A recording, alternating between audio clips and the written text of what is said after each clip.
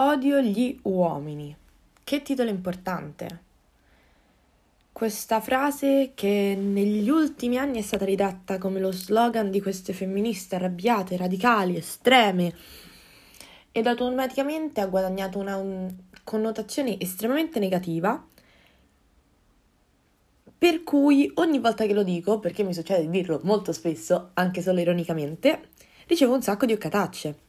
Eppure più studio, più leggo, più imparo, ma più che altro più vivo proprio generalmente, più questo slogan diventa veritiero ai miei occhi.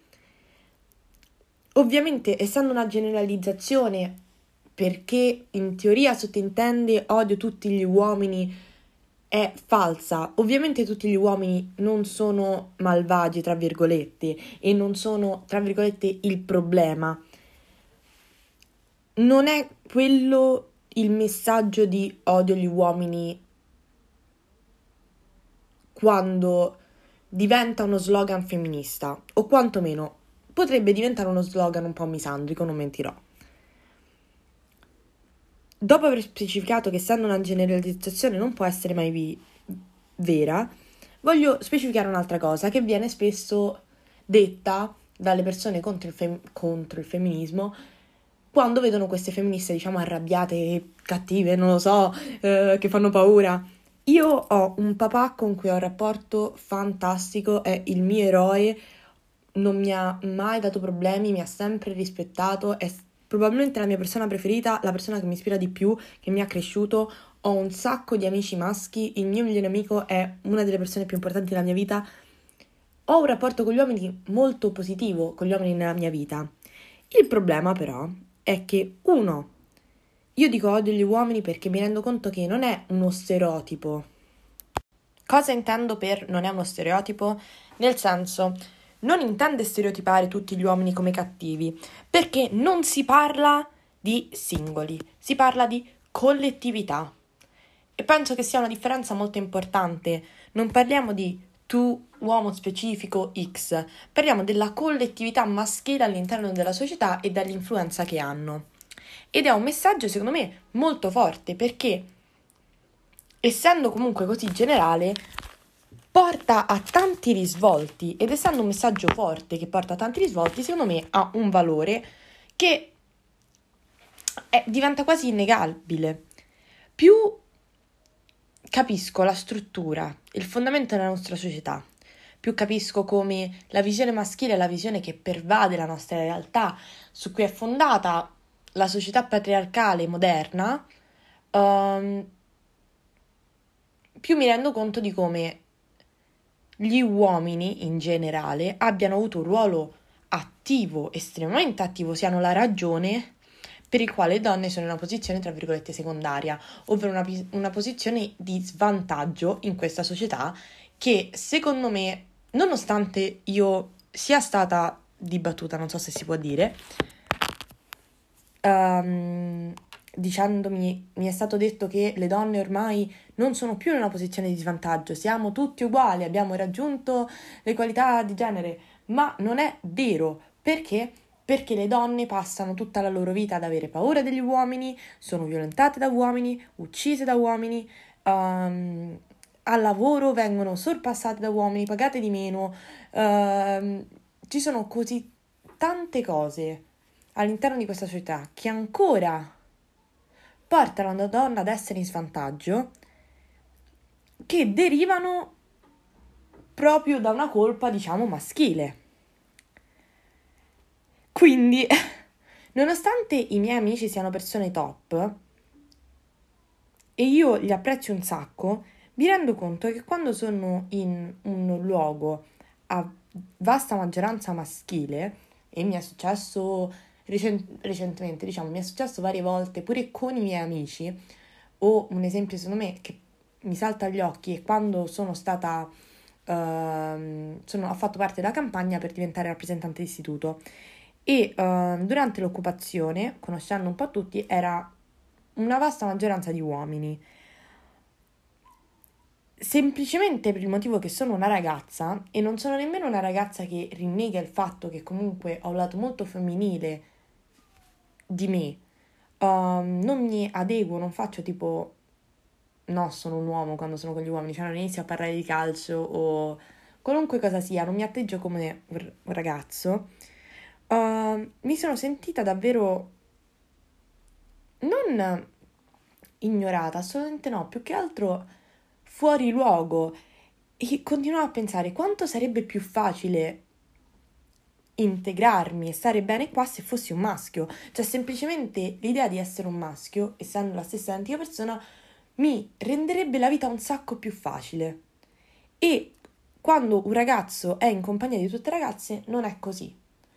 E questo esempio può essere poi portato a situazioni molto più importanti, come nel luogo di lavoro. È molto più facile andare avanti in un campo prevalentemente maschile se sei un ragazzo, non perché le donne siano svantaggiate necessariamente per un regolamento, ma perché quando ci sono questi spazi fortemente dominati dalla quota maschile, c'è sempre questa cosa del branco, dei ragazzi che semplicemente si prendono meglio o hanno delle preferenze naturali verso gli altri uomini e tendono un po' ad isolare le donne e ovviamente nel momento in cui magari non leghi col tuo capo o sei più isolata è più difficile andare avanti nella tua carriera.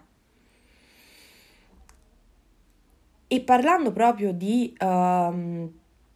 diciamo, i miei amici, che sono secondo me persone top, persone di cui mi fido assolutamente, di cui non ho paura affatto in alcun modo, potrei addormentarmi con tutti loro insieme e al massimo, cioè penso mi sputerebbe in faccia un po' d'acqua, ma cioè cavolate, intendo dire cose che ci faremmo tra ragazze.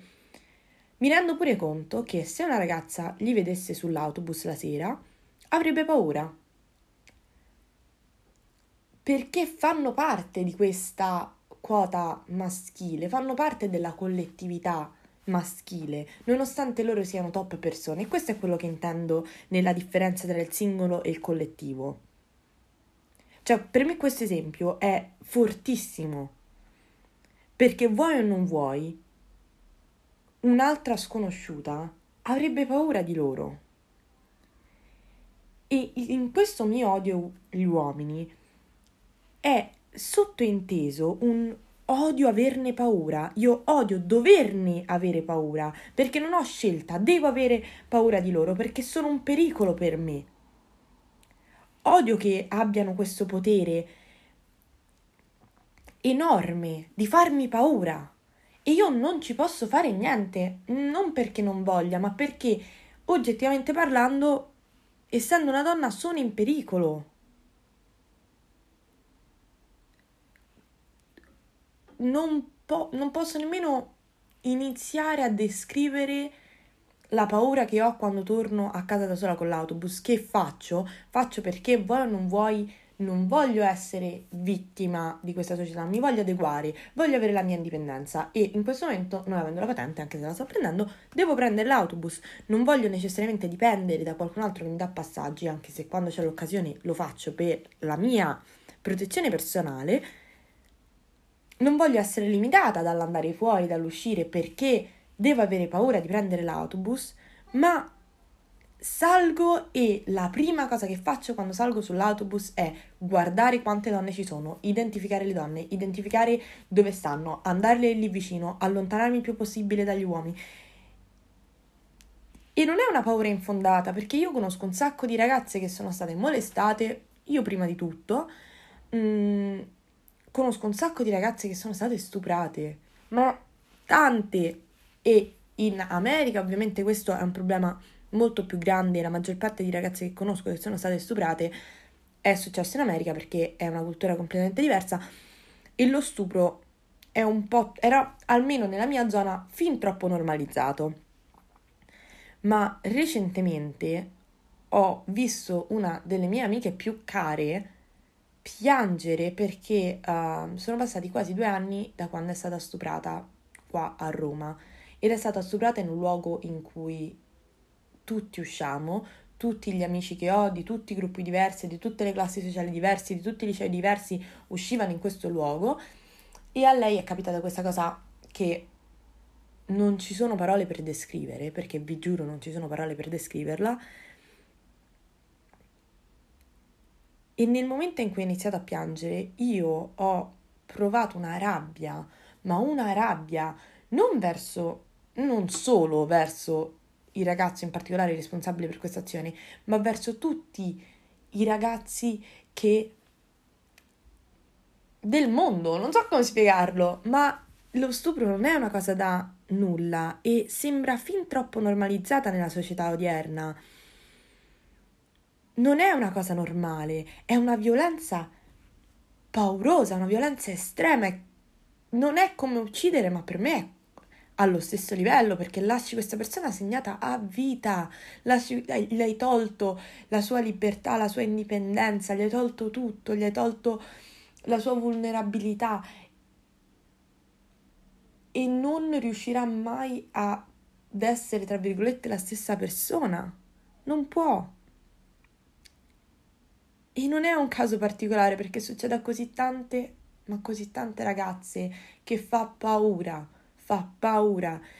Ed è il motivo per il quale io sono obbligata, è una necessità per la mia sopravvivenza completamente diffidare da tutti gli uomini. E io sono una persona pure molto gentile, non so come spiegare, cioè sono una persona estremamente carina, specialmente quando ero più piccola e non ero ancora completamente consapevole della gravità della situazione, non mi ero ancora resa conto di quanto in pericolo io sia, semplicemente essendo una ragazza. Sorridevo a tutti, senza differenze, sorrido a tutti, ti lascio il posto, se tu mi parli io ti parlo, entro, sono una persona semplicemente molto cortese, estremamente cortese e ora io non riesco fisicamente a sorridere ad un uomo che mi sorride per strada, sull'autobus, perché c'è sempre quella sensazione che ha un obiettivo sottinteso che non è positivo, è solamente che mi guarda come un pezzo di carne, cioè è una cosa assolutamente, ti fa sentire come se fossi in pericolo a tutti gli effetti, come se solamente perché se fossi un uomo lui non ti avrebbe sorriso, ecco, questa è la grande differenza. E ancora continuo a sorridere a tutte le donne, le ragazze, le vecchiette che incontro, do sempre i soldi a dei senza tetto, ma non ci posso fare nulla se devo avere un comportamento diverso con la collettività maschile di questa società. Ed è una cosa che non mi piace, è una cosa che mi pesa, che ha un'influenza sulla mia vita di tutti i giorni. In più, recentemente sono uscita un sacco con un gruppo di amiche, di una delle mie migliori amiche, che sono 4 ragazze, tutte femmine, solitamente sono 3 che escono, e mi sono resa conto di come le loro dinamiche siano fortemente diverse da quella del mio gruppo di amici, in cui siamo maschi e femmine, e nonostante siamo nate come un gruppo di sole ragazze, ultimamente secondo me c'è stato un po' uno sfascio di questo gruppo di sole ragazze perché abbiamo integrato i ragazzi come pari, cioè tutte le ragazze sono più unite con alcune ragazze e più unite con alcuni ragazzi allo stesso livello. Non è che tutte le ragazze sono unite e poi alcune sono unite pure. Non so come spiegarlo. Però sicuramente c'è stato un po' uno sfascio della coesione femminile all'interno del gruppo, il che ha creato tanti problemi di cui parlerò dopo. E osservando le dinamiche di questi 2 gruppi, uno esclusivamente femminile e uno maschio e femmine, specialmente io che mi relaziono con questi ragazzi a cui voglio un bene dell'anima tutti i giorni, mi sono resa conto che ci sono delle qualità tipicamente maschili e femminili che sono molto diverse e andranno sempre ad influenzare una qualsiasi tua relazione con un gruppo di uomini, nemmeno con l'uomo singolo, perché avere un rapporto one on one personale con un ragazzo è completamente diverso dal averlo quando è all'interno di un gruppo di ragazzi, secondo me. E penso che tutti possiamo condividere o pensare ad un esempio che fitta la situazione molto bene.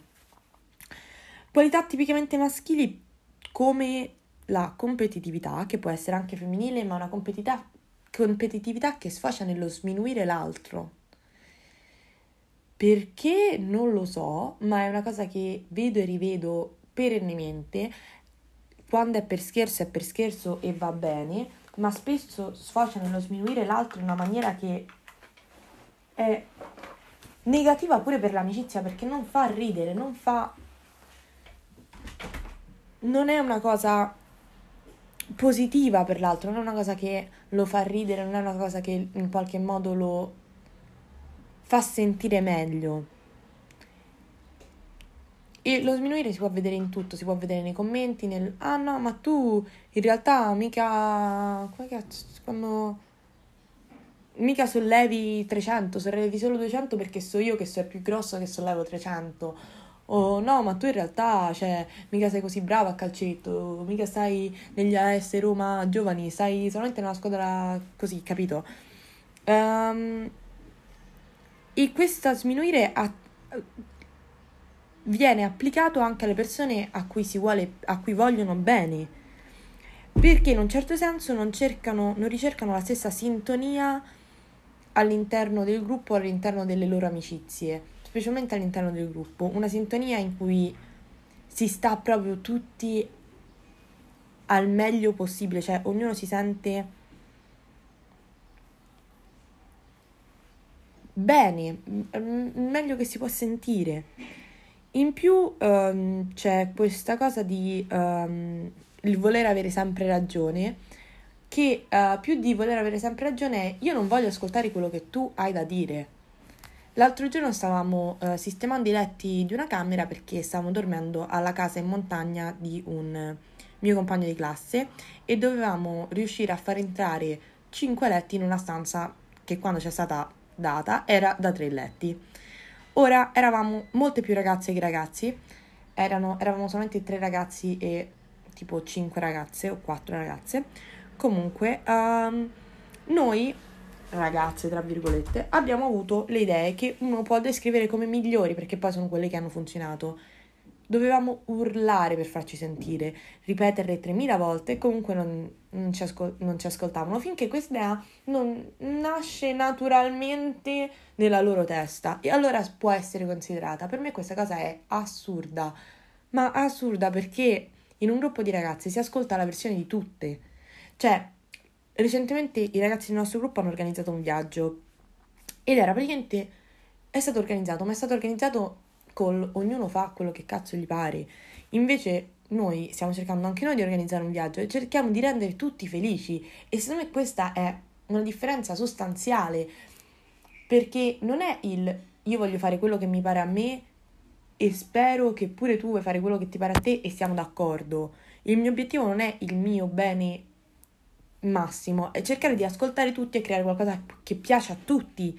E non dico che tutti gli uomini siano così, perché il mio migliore amico non è affatto così e conosco un sacco di ragazzi che non si comportano in questo modo, però è una qualità che io noto tipicamente maschile e molto molto comune, che non ti dà fastidio, però è opposta a delle qualità più femminili, che secondo me possono in molti casi essere proprio più produttive, più beneficiali. Tutte queste ragioni che sono, diciamo, non sono nemmeno la punta dell'iceberg, un granello di sabbia in spiagge e spiagge intere di motivi per il quale vuoi o non vuoi odio gli uomini che mi vengono solamente più ragioni in mente. Il semplice sviluppare meno la loro personalità in alcuni casi, perché basta andare avanti con quanto sei bello, mentre le ragazze belle che conosci spesso hanno una personalità pure molto forte, non ha senso per me, nel senso non ne capisco la ragione. Non capisco la ragione per il quale gli uomini vengono complimentati per cose così basilari che una ragazza ne fa il quadruplo e non viene complimentata allo stesso modo. Cioè, un uomo se legge sembra Dio sceso in terra, sembra che sia l'intellettuale di turno e lui stesso si crede superiore a tutti i suoi amici perché lui legge, quindi è speciale. Io conosco un sacco di ragazzi che leggono tantissimo, molto più di tutti gli nostri amici maschi che leggono e che leggono da sempre e non si credono Dio sceso in terra o sto cazzo, perché si rendono conto che è una loro passione, si rendono conto che lo fanno tutti e che non gli dà quel complesso di essere Dio. Ma stessa cosa succede per il pulire, il cucinare. Se un uomo sa pulire o cucinare è bravissimo, fantastico, è stato cresciuto benissimo, cioè, è una cosa così eccezionale, ma eccezionale, che andrebbe baciata la terra su chi cammina. Se una ragazza lo sa fare, è preso proprio, non per scontato, però è quasi naturale, non riceverà mai gli stessi complimenti. Io capisco che c'è una ragione, diciamo, storica per quest'ultima cosa che ho raccontato e ci sta, non è una cosa che va cambiata solamente per cambiarla e quindi ora trattiamo tutti uguali e non facciamo i complimenti. È un problema, è un ramo che va all'interno di una marea, un contesto di problemi più grandi che creano proprio un problema generale, secondo me, per tutta la società, perché spesso e volentieri il ragazzo viene ancora messo su un piedistallo e io spero che questa cosa cambierà presto, anche se realisticamente parlando non sarà così, ma spero più che altro che ci sarà diciamo una crescita, uno sviluppo per quanto riguarda i ragazzi che si rendano conto di queste cose di cui ho parlato, ma tutti, che si sentano parte non del neutro, del io sono un ragazzo quindi non faccio, però io personalmente non faccio parte del problema, allora mi tiro fuori. No, cioè non so come dire, non c'entra niente, non è che se tiri fuori allora non sei parte del problema, top, stiamo a posto. Come le donne stanno cercando di risolvere questa situazione, perché ovviamente sono nella posizione svantaggiosa, pure il ragazzo si deve porre nel gruppo della risoluzione, cioè cercare di risolvere questo problema attivamente, in tutti i modi possibili e immaginabili. Quello che mi viene in mente è se vedi una ragazza molestata sull'autobus, che a me è successo l'altro giorno, tra parentesi dallo stesso uomo vecchio, un vecio, che molesta le ragazze tutte le mattine sullo stesso cazzo di autobus, che io ho già chiamato la polizia varie volte per segnalare questa situazione, non stai zitto. Ma la cosa è questa, che spesso i ragazzi non le notano nemmeno queste cose. Quindi prima c'è un attivare questo meccanismo di, diciamo, ansia che provano le ragazze che si guardano sempre intorno, attivare pure tu, togliere i prosciutti, la mozzarella dagli occhi e notare queste situazioni, secondo poi intervenire. Secondo me sono cose che fanno parte dell'essere nella soluzione del problema, ovviamente. Altro esempio, in Iran c'è una situazione devastante in cui le donne protestano da mesi per avere dei diritti fondamentali, basici, lo studio, la libertà di espressione, di togliere il velo, di camminare per strada vestite come cazzo gli pare, ma più che altro, come ho detto, l'istruzione, l'educazione. E nonostante siano proteste fortemente femminili, più e più uomini si sono aggiunti, rischiando loro stessi la vita, questo è un esempio estremo, nonostante siano già in una posizione privilegiata e possono già fare queste cose, specialmente per quanto riguarda l'educazione.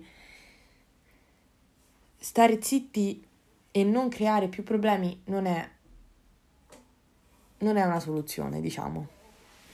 Quindi questo. In questo episodio, che spero attraverso la spiegazione sia diventato meno controverso, perché la frase odio gli uomini, come ho detto, riceve sempre solo occhiatacce.